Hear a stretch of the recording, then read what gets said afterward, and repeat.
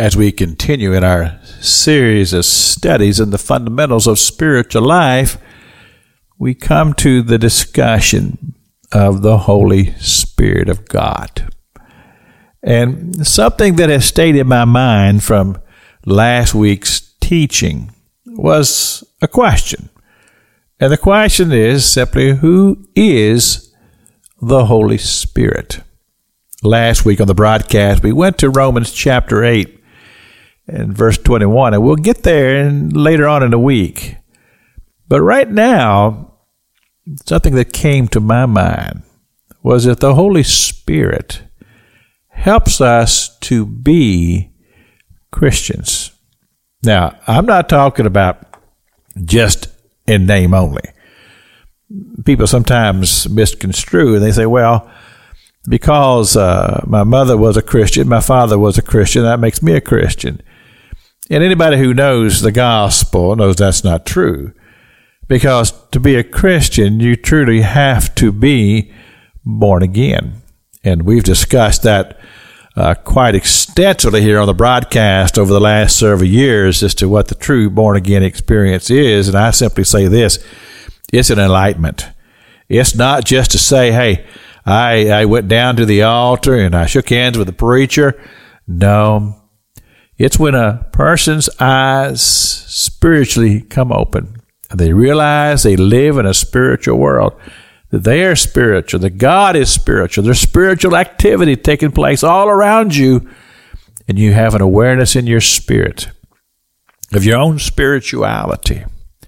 And you realize that God is alive and He's drawing you to Himself. Well, through all of this, we find the expression that the Scripture uses. It simply says, walking in the Spirit. And in my daily Bible readings, I came to the book of Colossians in chapter 1. And I just went through this first chapter, and I listed 7 things that the Apostle Paul describes to us as being a person of faith, a person who truly is a Christian and truly desires a relationship with the true and the living God. And he starts off, this is verse number 10 of chapter number 1 of the book of Colossians, that you may walk worthy of the Lord, to all pleasing, being fruitful in every good work and increasing in the knowledge of God. So, number 1, that we would be fruitful. And you say, well, describe that to me, Pastor. Well, first of all, we have the fruits of the Spirit that He gives to us in the book of Galatians. To be loving, long-suffering, all of those wonderful traits. But to be fruitful, to say, I'm growing in my relationship with Father God. I'm growing in my love for humanity.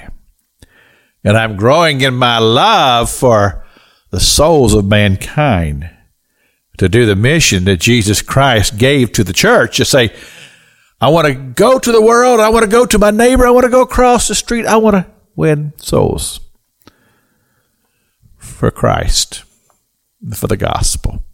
I want to be fruitful. This is Pastor Jack King with the gospel on the radio broadcast.